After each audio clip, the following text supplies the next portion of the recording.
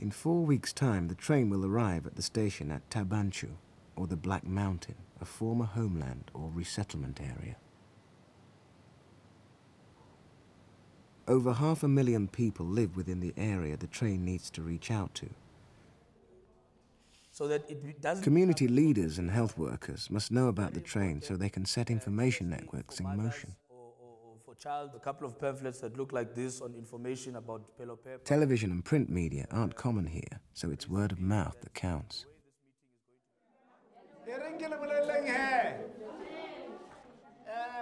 At the clinics, people will discover that the train can offer them affordable eye tests and dental treatment for the first time. Some may also welcome the chance to talk to a stranger about their problems.